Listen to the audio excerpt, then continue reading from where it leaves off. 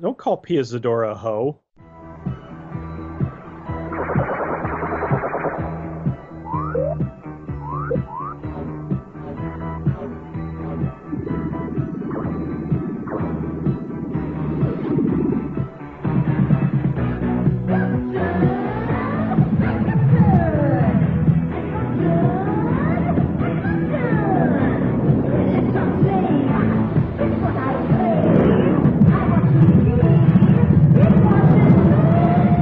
Radio Drome. It's Radiodrome. It's 1983. It's actually 2016, but we're going to be talking about 1983. I'm Josh Hadley. With me, as always, is Cecil, sometimes here, Trachtenberg. Yes, you are. Yes, you are. Apparently, Skype and Canada aren't getting along tonight, so Peter's out because I guess the Canadians prayed to the wrong rainforest god or whatever that they do to get the internet up there. So sitting in for him is Frederick Fritz. Yes, and as it turns out, X-Lax is not a good replacement for your sleep aid. You'll be up all night in the wrong direction. Yeah, the crap you have to put up with. Literally and figuratively. I'm sorry, I was feeling a bit flush. Come on, that was straight to the bowl. I was just letting it flow. Push all that crap out. We better stop now. Well, you We still have an better. audience. I think everybody left at this point. Actually, I'm thinking about leaving. Well, for those of you who didn't leave, you go to adamandeve.com. You go there and use the promo code DROME. You will get 3 free DVDs, 50% off of a single item, a free clit bumper, which I guess if you're getting it for jerk off doesn't really help, but it's a clit bumper, and free US shipping. Just use the promo code DROME at adamandeve.com. Let's talk about 1983. Fred will have a different perspective of this because he's a little bit older than me. I was 8 years old in 1983, so I remember seeing a lot of these movies that we're going to talk about either in the theater or on cable, while Cecil doesn't quite exist yet, correct? Well, no, I may or may not be 1 year old. I think it's fair to say you don't remember these movies' first run, right? I saw them later. So I was 13. 1983, just what movies in 1983 jump out at you? What are the defining movies? Because honestly, this is a really great year for film. But what 2 or 3 jump out at you? The 2 or 3 that really jump out at me, well, obviously Return of the Jedi. I mean, come on, it's Return of the Jedi. But aside from that, I would probably go with War Games, A Christmas Story, and believe it or not, a movie that's also impacted my love and fear of the apocalypse, The Day After, which wasn't a theatrically released movie. It was the made-for-TV movie, but it got replayed in syndication or whatnot, and wow, it's corny, like, because I watched it recently again. Aside from the actual nukes hitting, the movie is fairly silly. I don't want to say silly, but overly dramatic. But that, like, when the bombs hit, man, that's still really effective. The way that, like, people were basically evaporating, and so that scared the hell out of me. Do you know how effective that was when that first aired? That it was, like you pointed out, it was a TV miniseries. It was played over one night, but it was like 4 hours with commercials. There are no commercials after the bombs drop. Not a single advertiser wanted to have this depressing movie about people dying of radiation sickness after nukes fall in Ohio to be going, and now buy a Texas Instrument calculator. So there were no commercials after the bombs dropped. So it was kind of front loaded with commercials, which in retrospect is really creepier, I think. Well, as already stated, I was 13 at the time, or should I say 13? This was post Raiders of the Lost Ark for me, so a lot of things, at least in the theater, adventure was everywhere, and it was really big for me. I really loved adventure films, and or at least in that vein. And so James Bond was a big thing with me, so this was the year of Octopussy. I saw that in the theater, which at the time I was actually disappointed in. Now I actually rather love the movie. But I saw Black Stallion Returns in the theater, which is very different from the original Black Stallion. Saw Krull in the movie theater. Oh, I forgot Krull. Yeah, saw Krull. And then I saw some really... I was actually... We would take trips to Detroit from where we lived. I lived in a small town, and we would take trips to Detroit, and I got to see 2 movies in 3D, which were out at that period. This is the year of Metal Storm, right? I'm not getting this wrong. Metal Storm: The Destruction of Jared Sin. You got to say the full title. Yeah, I saw the Metal Storm: The Destruction of Jared Sin. I saw Space Hunter. Adventures in the Forbidden Zone before you Full brought me title. full title. And in the small town, I saw Jaws 3D here. So, but those two, especially Space Hunter, I got a real soft spot for Space Hunter. Metal Storm's okay, but quite frankly, I just love Tim Thomerson in it, and the rest of it, not so much. But yeah, that was a year of adventure films and bizarre gimmicks were coming out. I mean, even James Bond was very different. The Octopussy, it was obviously trying to cash in on the Raiders craze. You know, Bond does that from time to time. It tries to go with what's ever hot, like Live and Let Die, you know, the blaxploitation. And this film was obviously Raiders inspired, and yet it was very tongue-in-cheek. And now I kind of like the film. I think it's a lot of fun. But back then, after For Your Eyes Only, I was really disappointed because that was such a serious spy movie, and then this was really glib and silly. But the other thing that sticks out for 83, and I only bring this up because of the other titles on this list, HBO was really big at this time when I was growing up. A lot of these movies from 83, I would actually see on HBO, you know, within about a year. So that's the stuff that really pops out to me. Oh, one more. I got to see Blue Thunder in the theater. My dad talked my mom into letting me go see that in the theater. And oh my gosh, did I freaking love that movie. See, for me, 1983, obviously Videodrome, that's a given there, as well as Return of the Jedi. But the ones I remember were Twilight Zone the movie, and no, I wasn't aware of all the controversy or Vic Morrow's death or anything at that point, but Twilight Zone the movie, Space Hunter, Adventures in the Forbidden Zone, I saw that in 3D as well. The one that stands out to me, I didn't see it in the theater. Have either of you seen Strange Invaders with Nancy Allen? Oh, I love that movie. Yes, Paul Le Mat. Haven't seen it in a very long time. Remember how the aliens, when they took their human skins, they just kind of peeled it off and there was like pieces on there, and then the people kind of curled up into little blue balls of light from their feet? That creeped the shit out of me in 83, and I remember not being able to sleep after, I can't remember if we watched this on HBO or rented it, but that movie creeped the shit out of me. Yeah, it looked like they were like ripping a cantaloupe right off their head, and there was all that stringy goo. Yeah. And they had those tiny heads, and they had those tiny, great animatronic heads. Yeah. And then another one I remember, I'd actually forgotten about this movie for years. The John Saxon, Richard Hatch movie, Prisoners of the Lost Universe. All I remembered was this movie with these guys with these glowing eyes and a giant pea shooter. I mean, literally, he loaded like these giant green balls into this old-style-y musket. And I remember Richard Hatch rappelling down a mountain using coaxial cable. That's all I remembered for years. And then I found out Prisoners of the Lost Universe, a fantastically fun, really stupid movie where John Saxon is a villain in a Conan-type ripoff, but Richard Hatch is a cable repairman from our world, and it actually makes about as much sense when you see the movie. 1983 had a lot going for it. Obviously, everyone was prepping for Return of the Jedi. That was going to be the big boy that everyone was going to have to contend with. So you saw a lot of the smaller companies kind of bring up their kind of versions. Because you had science fiction was huge. I already brought up Strange Invaders. Why did you like Krull? I liked Krull because it was so ridiculously like stuffed with different ideas. It had so much creativity and so many things going for it. They had this new world that really was unlike anything that had been done previously or quite since, because they had their own unique mythology. They had a castle that would teleport to different places around the world. They had these enemies that they couldn't exactly be defeated. They would just kind of fall apart and go underground. That scream when they died, that...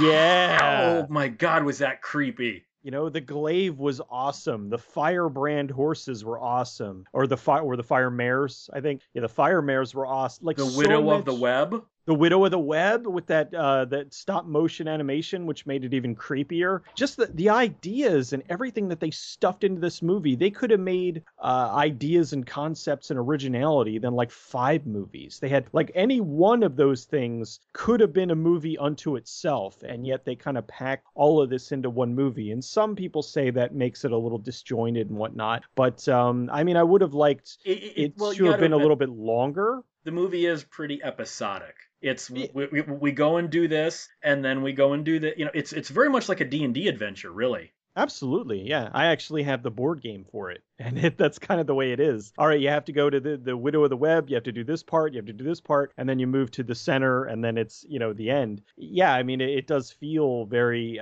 much like a D&D adventure with the way that it's kind of placed out. You go and, you're getting, in this, you're getting the epic weapon, which happens to be the glaive. Then he doesn't use it until the end. I think the problem with that was he just got it a little too early, maybe like a half hour into the movie. So it's one of the first things that he does. After that, goes and gets Liam Neeson, and then they all, go and kick ass. But it's still a really fun, unique, cool movie that I don't think just ever got as much love as it deserved. Well, that's maybe because it was a monstrous bomb. It only lost $26 million at the box office. Oof. Yeah, it was a $40 million film that only made $14 million. So it was a major flop. It happens, man. I mean, there's a lot of really big movies that, Dredd. I love Dredd, and Dredd did terribly in the theater, and it since has gotten a big fan base. And kind of the same with Krull. Krull has been growing its audience over the years. See, my only problem watching Krull again as an adult is knowing that that's not Lizette Anthony's voice. Because I've seen Lizette Anthony in Dark Shadows and some other things, and she has a thick French accent. They were afraid of her French accent, so they dubbed her with an American actress, and that voice is just so wrong to see coming out of Lizette Anthony's mouth. Yeah, it even without knowing, it just doesn't match. Yeah, You're like, that voice, that face, those don't go together. No. Yeah, they panicked. It would be nice if, I know they wouldn't, because the movie still wasn't a flop, or still was a flop, and they have already put it out on Blu-ray. But certain movies, like, she's saying the lines, and then they dub them in with the other actress. It'd be really awesome if they released it with her original dialogue in there. Stuff like that. I mean, as silly as it is, it would be a reason for me to buy it again. It is very disjointed. This is one of those movies that, like, as a kid, you like a lot, and then you see it again later, and the flaws are very apparent. Peter Hames has talked ad nauseum about the production nightmare of that film, but the thing that stands out for me the most will always be James Horner's score. Peter Hyams or Peter Yates? What did I say? I'm sorry. You said Peter Hyams. Peter Yates is the director. I apologize, Peter Yates. Perfect movie to see as a child, because you have all these components that can just make a child's imagination run wild. You have this great weapon, the glaive. You have a hero. You have, as Cecil had already said, the fire mares, and you have this, almost demonic evil force that has taken the princess. Years before we have, like, Mario and Zelda going to rescue him. So and you add that incredible score by James Horner, which I wanted for years and years and years, and it took a long time to get a copy of it. It's still a fun movie, and it's great to reminisce about. I don't know what this generation would think of it, though. 1983 also had another weird thing going for it. This was the year of Stephen King movies. You had Cujo, Christine, and The Dead Zone all coming out within months of each other, all from Dino De Laurentiis, too, which was strange. It was like he was front-loading the year with Stephen King. And none of them were really all that good. Now, what? I didn't like... Okay, The Dead Zone is the best of the three. Cujo, I've never liked, and Christine, I have never understood the attraction of that You're one. insane. Christine is amazing. Hey, if you like it, Cecil, fine. I'm not saying it's a bad movie. I'm saying I didn't like it. I mean, that's like... Carpenter, like, nailed that one. That movie is so good. I guess 83 was when King, like, really blew up as far as, like, popularity, and so they wanted to adapt everything. And I mean, since then they adapted so many of his books and into TV, shows and movies and miniseries and this, that, and the other thing. I guess this is kind of was more or less when it really took off. Cujo has its strong points, but it's I don't know, it probably could have been done better. I haven't seen that one. Out of all of them, I haven't seen that one in a while, so I can't say exactly. I would like to watch it again. I know they just re-released like 2 different versions of it. I like The Dead Zone a lot. I mean, Christopher Walken really helps to make a movie even creepier. And then the actually, I'll say Martin Sheen is why you watch Dead Zone. Oh yeah. Martin Sheen because Greg Stillson is such a scumbag in that. And this is something that happened years later. but the Dead Zone TV series was outstanding. I really loved that show. Well, the first 2 seasons. Well, yeah, the first 2 seasons, but still, I mean, worth checking out, that. And then Christine, just the effects of the car just rebuilding itself, and the story was done really well. The cast was really strong. The score, or not score, but the soundtrack was great with God, now I just forgot his name. Those 50s tunes. All those 50s tunes, and then ending with Bad to the Bone. It really worked. It was such a good movie. It was just really well shot. I've seen it a bunch of times, and I always love it. I think it's just a great movie. And God, I can't even fathom thinking that it's just an enjoyable movie. To be fair, it's not something I really think much about, in all honesty. 83, as maybe I'll get a chance to bring up, there's something else that stands out way more for me from 83. Stephen King was... Like, outside of Christine, I really loved Christine. It had a very big impact on me. I was already loving Carpenter's work, but I loved Christine. I still love Christine. So of the group you've mentioned, that's my favorite. Cujo, I don't remember well enough. I remember enjoying it, being a little weird in a couple of parts. Weird as in, like, awkward is a better word. And Dead Zone, I didn't like back then. I thought it had great acting performances, but I don't know if it completely was cohesive enough as a film. I'm not sure it really sold its premise well. To me, I think Dead Zone actually works better today because, let's face it, Donald Trump is Greg Stilson. Well, 1983 was also the year of technology, because you have quite a few movies that are about technology. You've got Brainstorm, another Christopher Walken film. You've got Videodrome, you've got War Games, you have the Bishop of Battle segment of Nightmares, which we'll get into in a little bit. So you had this weird thing of kind of technology running awry. And in all honesty, now I haven't seen Brainstorm in 25 or 30 years.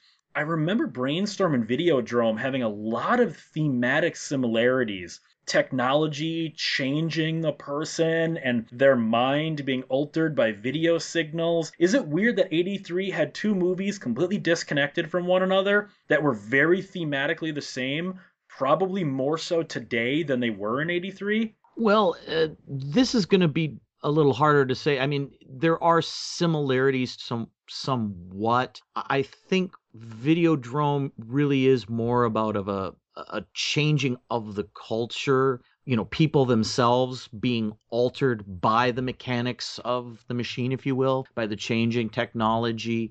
The moral compass was changing within the people, the thought, being able to be manipulated. Whereas I think Brainstorm takes the more positive route and says, hey, look what this technology could show us about ourselves, where we've been, where we're going. So perhaps they're just flip sides of the same coin. One is the darker vision of what's happening to humanity as the technology is outracing our ability to absorb it, quite literally and figuratively in that movie. And Brainstorm is more of the positive view of discovering more about ourselves and where we come from and where we're going. Well, but this was also the year of video games, because you got War Games, which, other than technology, is still a really damn good film, and I actually like the old analog technology.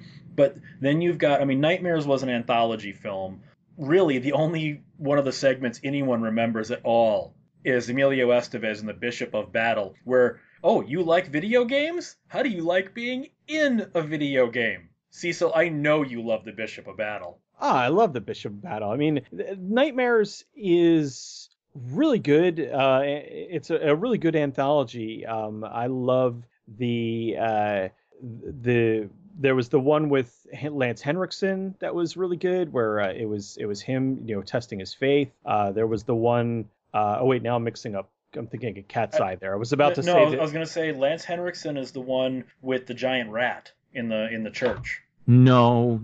Lance Henriksen fights a demonic truck a la The Car. Oh, right. That's right. The rat is it's been a long time since I've seen this one too. And then I started going into the rat, thinking the end of the last Cat's Eye. But no, I think that the Lance Henriksen one is so strong because Lance Henriksen is just an amazing actor and he makes anything work. But the Bishop of Battle segment is just so memorable. They used the animation, and you had a young Emilio Estevez breaking into the arcade so he can play this video game, and then he has to fight the game in reality. It's awesome. It was so cool, and I really love that. But so I think that's what it is. It's that you had one segment of an anthology that was so much stronger than everything else, and it was so much more memorable. It just overshadowed everything else around it. I think it was the second segment too. So, because the first segment of Nightmares was admittingly pretty weak. It was the whole, there's a killer in the back seat of your car. Ooh, it was really bland story that had been told 100 times. So it didn't start off this anthology film well, and then Bishop of Battle hits its peak, and it just kind of evens out after that, Yeah, maybe Bishop of Battle might have been better as like the last segment or something. But then you had War Games, which it's funny going back and reading old reviews from 1983. You got to remember, computers were still so alien, and they were almost science fiction. Most of what happens in that movie actually could have happened, if the circumstances were right with the technology and whatnot. To your average person on the street who didn't know what a computer was, or the internet, or what that nee when he dials onto the phone and all that, this thing was a pure science fiction movie. Is it weird that War Games is more meaningful in 2016 than it was in 1983? Also, now hackers is more of a commonly known thing. I mean, we didn't quite understand it, and I thought that they did a really good job of explaining it to like the layman. Okay, here is what he's doing, and they started off with something small to kind of explain it to the audience. It was like, okay, here's this kid, he's going to hack into his school's computer system and change his grade. And so it's like, okay, that kind of sets up an understanding of what he can do. And so that later on in the movie, when he hacks into the government facility accidentally and ends up, hooking up with Joshua. Shall we play a game? That, like, when you talk about movies and various quotes and whatnot, like that's in like probably I would say top 20 all-time greatest movie quotes. That's right up there with frankly my dear, I don't give a damn, shall we play a game, just and you I mean, of course you have to say it with the shall we play a game, and it was so foreign. I mean, now you have Siri and whatnot that can talk to you in a voice that is very close to sounding like a person. But back then it had that still robotic-y voice, and it just was foreign enough. But yeah, I think a lot of people, when they saw it, they weren't completely buying that this was something that was feasible. And now it's like, yeah, that could probably happen. Well, the thing about technology always is there's where technology actually is at the time period, and where the public is as far as being informed where technology is. And War Games is an example of that. We look at it today because we are so much further along, but of course technology could be even further along than we know publicly. There's a lot of BS in War Games too, to be fair, especially back then, since, a lot of these computers weren't online with each other 24/7. So there's some fudging of it, but it was a fun movie, and I think that's what the biggest takeaway from it is. It's an interesting film that has something to say again about where we're going, and if we're not careful, what could happen. Well, this was also the year of, we talked a little bit about Adventures in Space Hunter Adventures in the Forbidden Zone and Metal Storm being 3D. There were two other big 3D movies that came out this year, both of which bombed hard. Jaws 3D, which Cecil and I have already gone into great detail, but also Amityville 3D. The 3D in Amityville wasn't very good. Amityville 3D pissed me off more than any other, specifically for the reason that the first 10 minutes are so good, so brilliant, and so unique that it pissed me off that the rest of the movie is so f***ing bad. Well, I'll tell you what, I'll save Simon one. Amityville 3 is garbage. I don't even really want to talk about it. It's crap. It's just crap. I have nothing positive to say. Jaws 3D, however, is not the most unwatchable movie. There's a lot of good in that film. The effects are absolutely awful. And it adds a weird charm to the movie, especially when you see like how rubber the shark looks in it. And I mean, seriously, you can see it creasing as the fin is going back and forth. And terrible, terrible effects, but it's actually a fairly entertaining movie. The characters are likable. It's not the worst thing ever, and it's a lot of fun. And the 3D was okay. It's just the effects were so bad that it's. I mean, I guess on 3D level, maybe it was on par with Metal Storm. Jaws 3 is wonderful. It's so corny and silly and just like like Jaws 1 is amazing. Jaws 2 somehow manages to still distill a lot of the same plot points but ends up making it entertaining. It works. It's a sequel that does almost it feels like a genuine continuation but still ends up being its own thing. Jaws 3 is just ludicrous. You've got the shark hitting the glass and the glass shards flying out at the audience. You've got the inside the mouth shot of the jaw of the shark chewing on the guy. Just absurd. And I really, really enjoy it. It's nowhere near the quality of the first two, but it is highly entertaining. It is, and there were some other really entertaining movies that came out in '83 that often get overlooked. For instance, you have The Hunger. The Hunger by Tony Scott. Now, I'm weird on The Hunger. I think it's an amazing film. That's also a terrible film. It looks gorgeous. It's a 90-minute long music video, and I say that in the positive.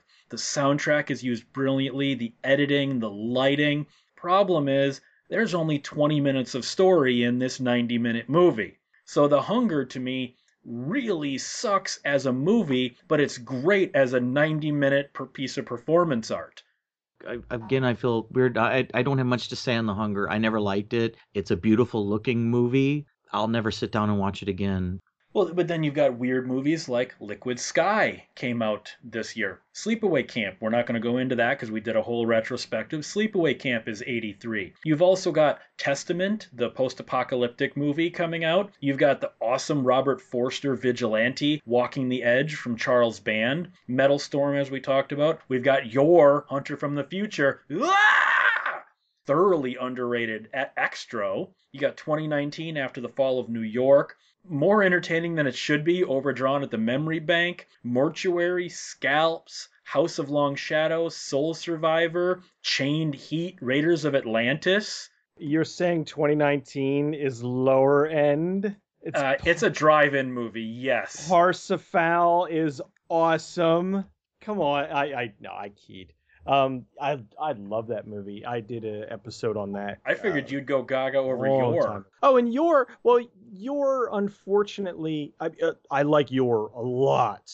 Your is just so ridiculous and entertaining, and 50 gajillion plots that they kind of threw into one movie that doesn't make any sense, because I think we talked about Your before about wasn't it like a 5 hour? Yeah, it was a four hour, but 4 hours with commercials miniseries in Italy. So yeah, you're missing about 2 hours of content. That's why the plot is so nonsensical. No, you're not. I've seen it. I love Your. Yours is one of my favorite movies, and I can tell you, you are not missing a thing. Well, okay, you're still missing all that footage. It might not help at all, but the footage is still, there's 2 hours of footage you didn't see. Yes, if you adore watching Reb Brown run even more from mesa to mesa, the majority of that runtime is actually because in each opening of like a miniseries, you had the opening happens again and the credits happen again, and the rest of it is pure padding. There's maybe one significant thing that happens between two characters. I'm not kidding even. It was the biggest waste of time ever. Stick with the edited version. It's way better.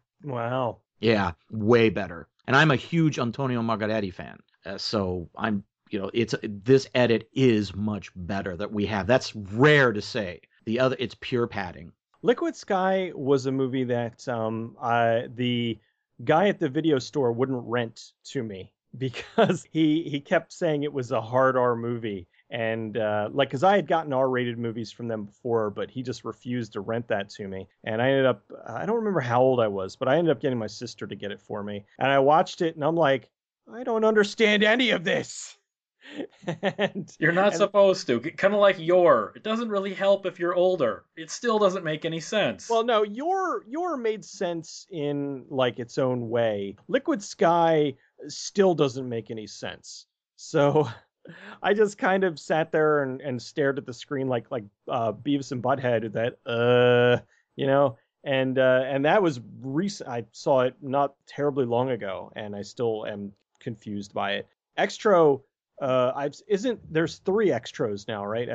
Technically, Right, but yeah, I know. Well, Extro 3 has nothing to do with the first two. The second one's an actual sequel. Extro 3 was just an alien movie that was called Watch the Skies, and the distributor was like, hey, we have the rights to Extro. So now it's Extro 3 Watch the Skies. right. Okay. So I have seen all 3 of them, and they're all good in their own weird way. Extro 1 is more, for lack of a better word, existential. Like, it's not quite the alien movie that a lot of people would think it is. It's not the alien movie the cover promised me, I'll tell you that. No, not at all. That just goes to show right there, you really, the old, you shouldn't judge a book by its cover. But this, you shouldn't judge it at all, because what's there does not show up in the movie. But I like the extra movies, even the third one. But even though it's technically not really an extra movie, but I enjoy all of them. They're in different ways. I want to point out that for me, films like those especially were really much later for me. Not just because I saw them, but I liked weird movies. I've always liked weird movies. But Liquid Sky, not really. Extro is definitely imaginative, especially for the time period. For me, I came from a very different place back then. And one of the things that stands out for me more in 83 was how weird the comedies were. Like how freaking insanely bizarre they were. And, you're talking about Extro and Liquid Sky. And it's funny, I'm looking at all these movies we're listing, and some of them are really weird. I mean, seriously, if you look at these, like Rock and Roll came out that same year. What a weird animated film. Of Unknown Origin, a second movie where a guy battles a giant rat. That was a thing. Strange Invaders. Well, it's Peter Weller. Yeah, it's Peter Weller. And, Nightmares had the battling the rat, and that was Richard Mauser and that with his family. Right. That Yeah. was the other story. Right. And it was a really messed up year. And the thing that really pops for me was the comedies. Just insane. Get Crazy, DC Cab, Dr. Detroit, and even to a smaller degree, but still a weird movie, Valley Girl. These comedies were loopy, man. Get Crazy, especially. I love that movie. And if you guys haven't seen it, track it down. I think there's a copy of it on YouTube. If you've never seen this movie or heard of it, you've got to. It's like a spiritual sister to Rock and Roll High School, because they kind of made it on a high after Rock and Roll High School. And I think that's also literal and figurative about making it on a high. It's one of the few comedies that lives up to its name. It is insane. It is loopy. It is weird. And come on, Dr. Detroit, guys. No, I have to say, if we're going comedies, I think the best one would probably be Trading Places, but the most insane one is Strange Brew. Perfect. Yeah. See, that's what I mean. I'm not trying to divert this. It's just, I have nothing to add over there. You know what I mean? And you want to talk insane. The comedies were just as weird. And Strange Brew is a perfect example. Strange Brew is fantastic. It Love is so funny. Space hosers. Everything in that movie is hilarious. The only part that I find disturbing is that their dad is Yosemite Sam. I mean, I know it's just Mel Blanc doing the voice, but he does the Yosemite Sam voice, so essentially their dad is Yosemite Sam as a Canadian. That's just fucking weird. And disturbing when Rick Moranis and Dave play their own mother and father, and you see the scene of them humping with Mel Blanc's voice over it. Get out! Take off, eh? It's, That's something I'm still, seeking therapy over. There were 2 really big exploitation movies that came out this year that we got to talk about. Now, one that I'm not going to talk about would be Psycho 2, because we did a whole retrospective on that. But the 2 big ones are Return of the Jedi and Twilight Zone the movie. Each one was big for its own reason. Star Wars could not have been bigger. For its time, Return of the Jedi had the biggest return of any of the Star Wars movies. Star Wars could not have been hotter.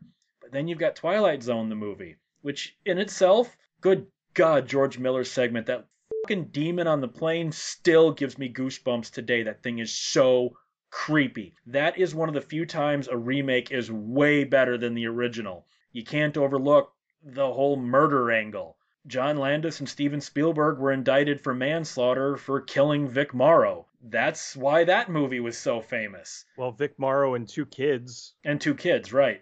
But they were indicted. They both got off, which I think is bullshit, because if you read the transcripts or know anything about the trial, they were so guilty. But for whatever reason, they're famous, so they get a pass on that. To me, John Landis will always be a murderer. But Twilight Zone the movie, taking that aside, the opening segment with Dan Aykroyd is really good. The George Miller segment is really good. Joe Dante's segment is wishy-washy because the parts of it that work amazingly, and the other parts that don't fall flat on their face. But oh my God, does Steven Spielberg's segment fall so flat and dull. And the Vic Morrow segment, you can't even really judge because it was never completed. It just sort of ends because of his death. Which one was the Spielberg segment? Kick the Can. Oh, with the God. Scatman Crothers. Like that, I know that it didn't come out until years later, but the Kick the Can segment always felt like an episode of Amazing Stories. Absolutely. I consider that the unofficial pilot for Amazing Stories, really. Yeah, I mean, it's not bad, but I mean, it's not really a Twilight Zone. Like the creepy kid that don't think anything bad, don't think any, like that, because that was the Dante segment, right? Yeah, which is essentially a live action Looney Tunes episode, really. Oh, absolutely. I mean, even with when he opens the Jack in the Box and the big rabbit thing comes out, like it absolutely is a live action Looney Tunes. It's terrific. Like, I like that one. There's Something on the Wing of the Plane is fantastic. The Vic Morrow segment, which is terrific. It is unfortunately sad.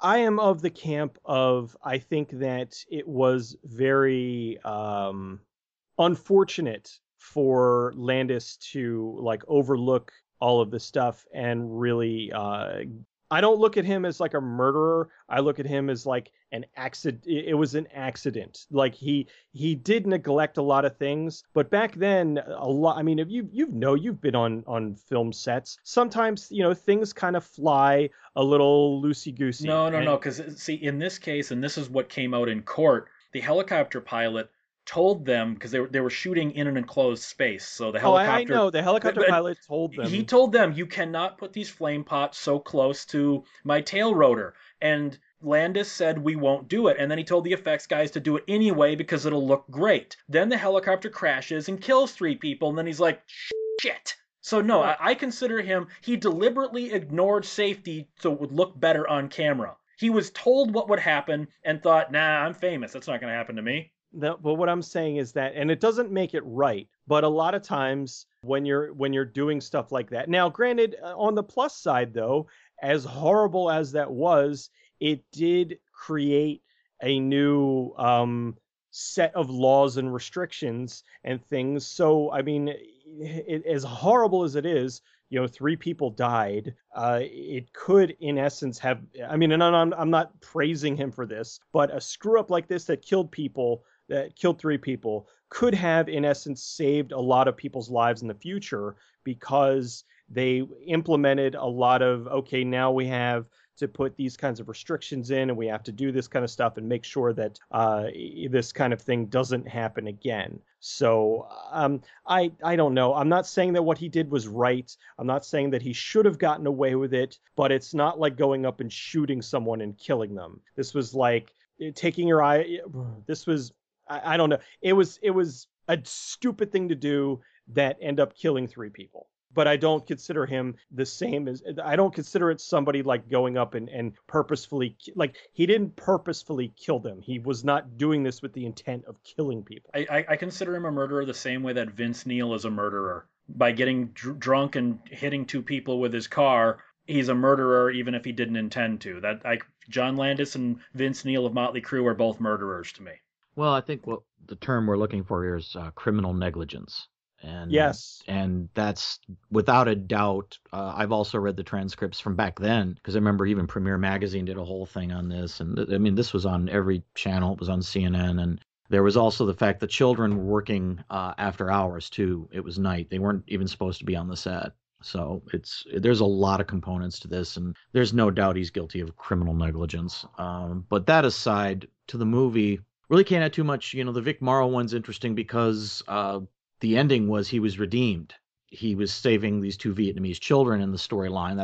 That's what he was doing. His character was changing at this point in the story, and he was not seeing their skin or their look any longer, and like he goes and saves the children, and he was going to be redeemed in it. And of course they don't have that footage, so it now ends with a shot from earlier, because that's why he goes back to Nazi Germany. If you notice, like, he starts in Nazi Germany and then goes through several other periods and then ends up back in Nazi Germany at the end, and he's on a train heading to a concentration camp. Yeah, because the way it ends now, it's mean almost, isn't it? Yeah.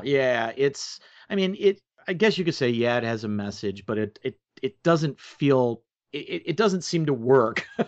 I mean, if you think about it, it's like, hey, if you're mean and horrible, you're just mean and horrible things are going to happen to you from other people who are more powerful. It's like, well, wait, doesn't that contradict a little bit? But yeah, you can't judge that one properly. And Vic Morrow was wonderful in it, so it would have been interesting to see the original ending. Kick the Can's okay. It's not bad by any stretch. It's just so syrupy and sappy. It just pushes every button, at the exact moment. For me, it's Terror at 20,000 Feet, though, is worth the price of admission. John Lithgow, the whole sequence, the score by Jerry Goldsmith again. If you haven't figured it out, I love scores a lot. And the score to that segment alone is incredible. Just to listen to it without even watching the movie, you can see the movie in your head and the paranoia that Lithgow is going through, because this was a remake of the one from the original Twilight Zone with William Shatner. And that one's fine. The monster's silly as heck. But the monster in this one is one of the creepiest things I've ever seen. Yeah, in this one, it's genuinely creepy. It's weird. It just works. It's really good. Personally, what I like about the demon in this one, or the gremlin, whatever, is how it moves. It doesn't move normally. It's hard to explain without seeing it, but it doesn't move like you expect it to. It kind of has this jittery, because like when they were editing, they would take out like every third frame. So it seems to kind of like teleport a little bit, which really makes it off kilter with the lightning strikes too, Yeah, and I know they did a lot of undercranking and overcranking for shots, so It never looked normal. They did it throughout, like every time they filmed it, they either undercranked it, overcranked it, removed frames.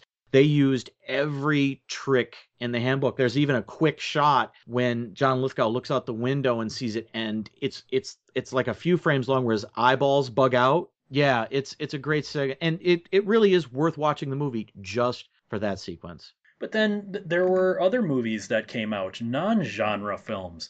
Cecil will probably love the fact that BMX Bandits came out in '83. Oh God, a very young Nicole Kidman. Her debut. It was her debut. Wow. That was her film debut.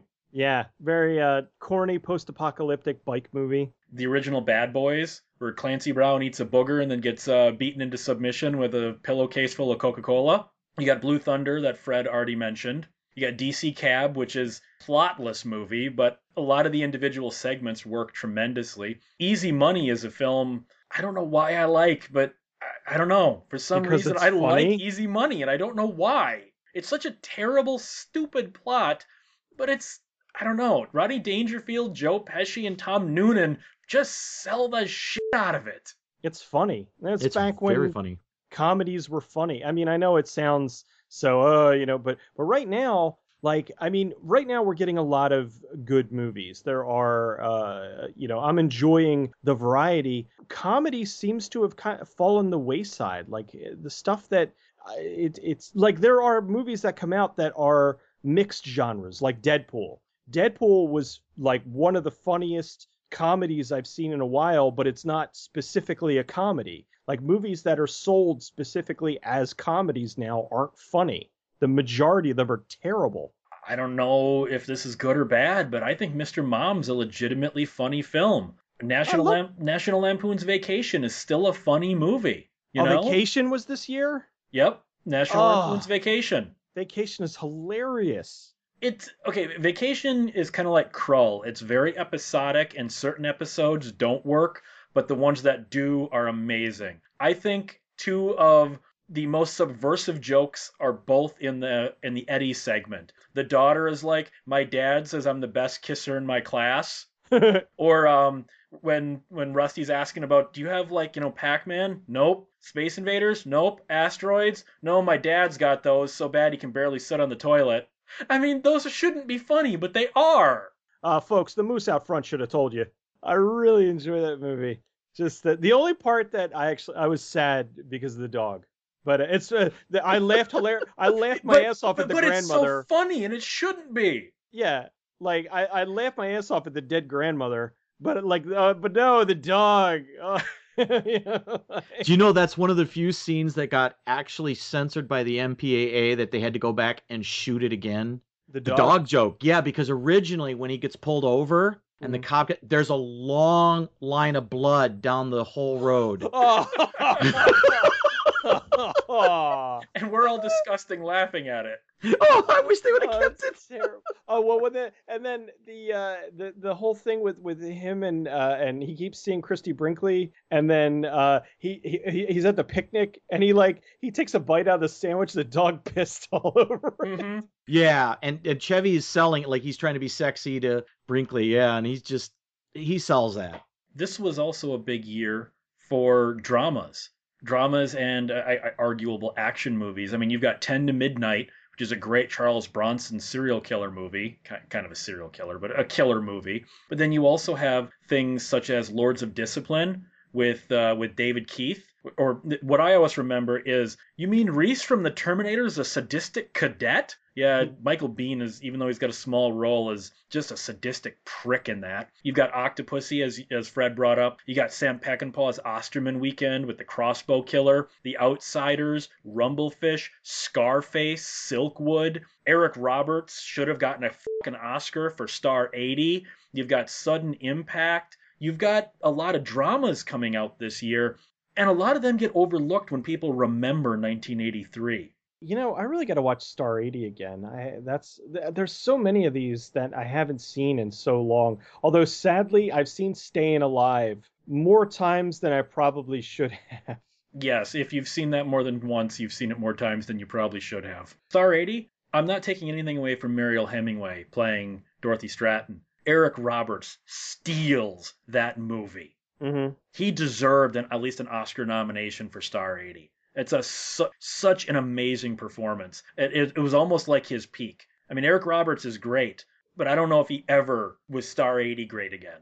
I was trying to remember what year Pope of Greenwich Village was, because I would disagree, only to say that was also an incredible Eric Roberts They performance. took my thumbs, Charlie.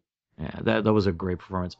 As far as the 83 dramas, it was a very good year. Silkwood's a really good movie. It's a solid good drama. One of my favorite drama, it's a drama, comes from that year, and I still watch it to this day, and that's The Right Stuff, which is just an epic movie. Yes. It seriously is an epic movie. And again, if you haven't seen it, I literally say put an asterisk next to that one and you must see it. It's an incredible film. The cast is just second to none. You know, our boy Lance Henriksen's in it again, and Fred Ward and Scott Glenn, Dennis Quaid, Dennis Barbara Quaid. Hershey, Ed Harris, Scott Glenn. It's just a great movie. Seriously, I can't really pick on that one at all. It's wonderful, and it's so funny. The effects in it for that time period were wonderful, and if you look how they did a lot of them, it's really funny by today's standards, and I love that movie so much.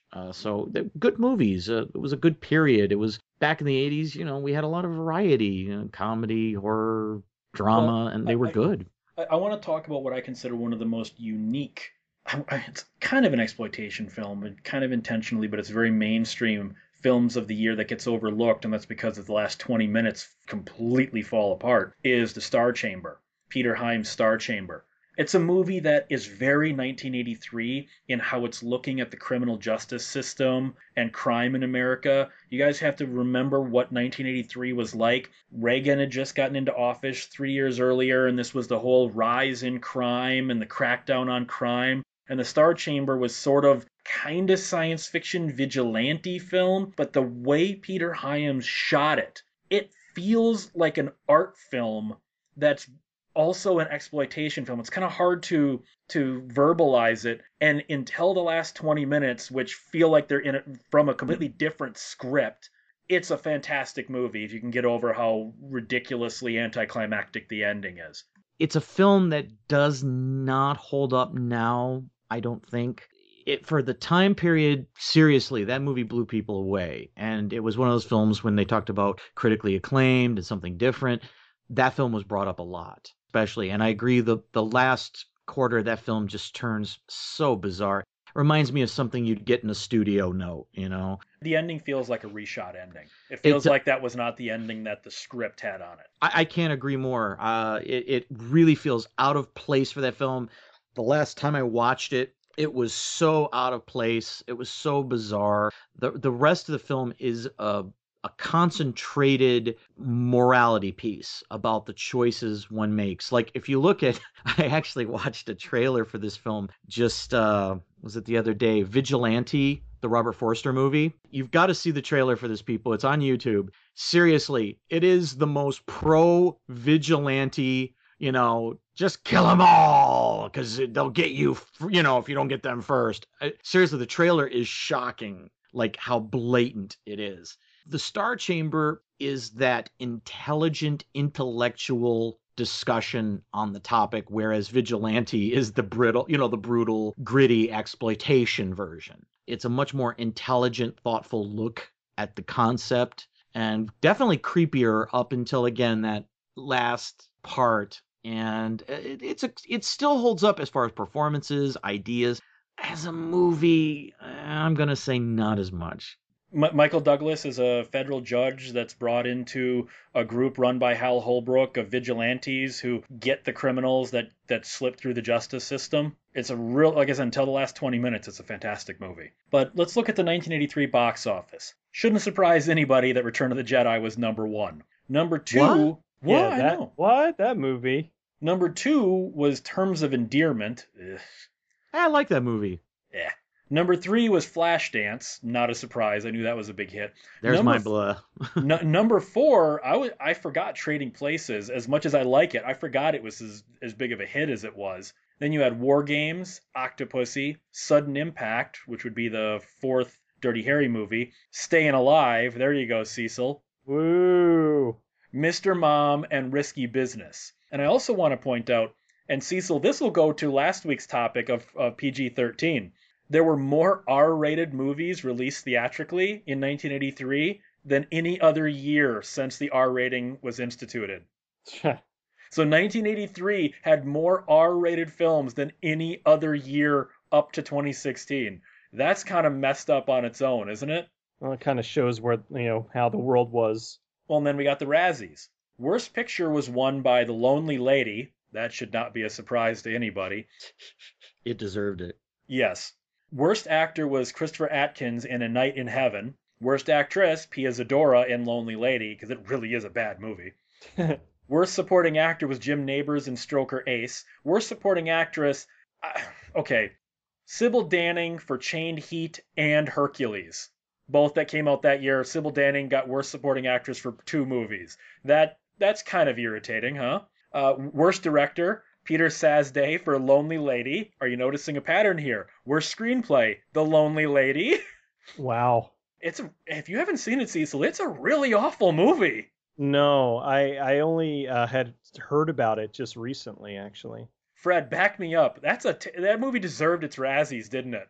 Oh gosh, that's one of those movies. It's almost hard to explain. I mean, it's in a weird sort of way. It's like the sleazier version of Star 80, which, if you've seen Star 80, that's a pretty amazing statement. And yet it doesn't have half the heart. Well, she gets raped with a garden hose, and that's supposed to be a dramatic moment. Oh, jeez. And you're just sitting there with your mouth agape, going, "Oh my gosh." Because it doesn't come off as a dramatic moment. No. You get the feeling it's supposed to, and you find yourself giggling, and then you kind of go, I really shouldn't be giggling at this. You'll hate yourself by the end of that movie.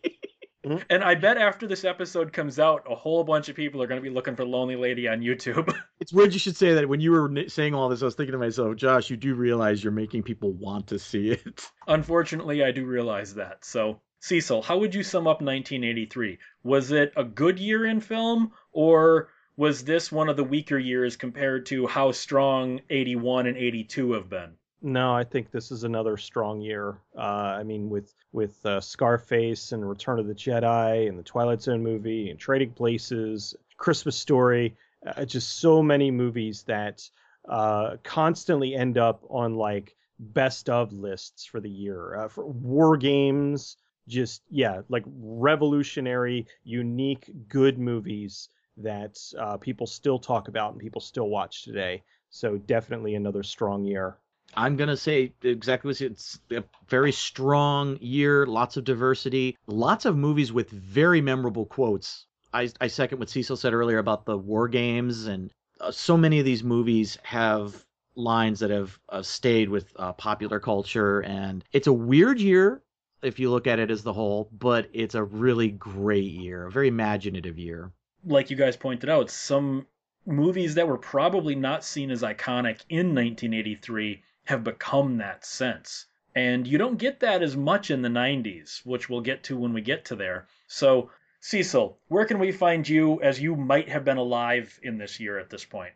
You can find me at escapistmagazine.com, goodbadflix.com, YouTube, look up Good Bad Flicks, and Facebook and Twitter. Fred, where can people find you? Do you even have a site yet, or are you still doing the movie apocalypse thing? I'm not doing the movie apocalypse thing, but that's the only thing I have is the Facebook movie apocalypse thing, as you said. There's going to be a new site. It's just when. That's all. I'm still rebuilding here, people. So you got to be patient. I'm getting a horror movie off the ground, so it's not something you just do in a day. And you can find me at 1201beyond.com. You contact this show at 1201beyond@gmail.com. And guys, if you do seek out Lonely Lady, email me at 1201beyond@gmail.com and let me know if we were right or if we're making light of hose rape. So that said, keep one foot in the gutter, one fist in the gold. Don't call Pia Zadora a hoe.